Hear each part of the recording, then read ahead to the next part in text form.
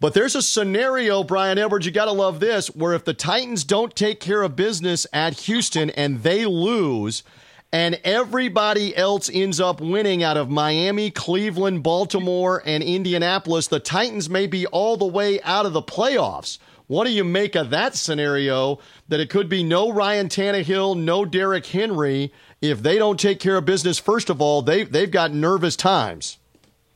Well, Cincinnati won at Houston last week, so you better just take care of business. I mean, if Bengals can do it, you can do it, or you don't belong in the playoffs. That's a good point, too. And I know Deshaun and Watson. You don't have to deal with You don't have to deal with weather. It's right. It'll be January 3rd. So, and it's inside. You're in the dome. And it's inside. Yeah. Very true. And Deshaun Watson was hurt at the end of that game. At the time that we're taping on Three Dog Thursday, we're not positive on his status with a shoulder/elbow situation. They don't have to designate it yet until later on Wednesday. We don't have that in front of us.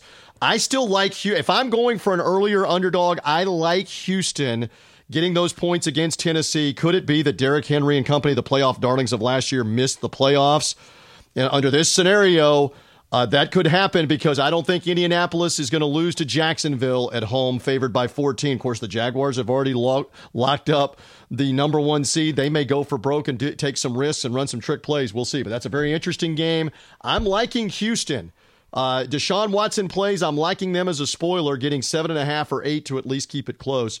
We'll see on that one. Thanks for listening to this segment of the Three Dog Thursday podcast. Reminder, hear the full show through Red Circle Podcasting. Also subscribe to the show on iTunes, Spotify, Google Podcasts, and Stitcher. And thank you for finding us for Three Dog Thursday.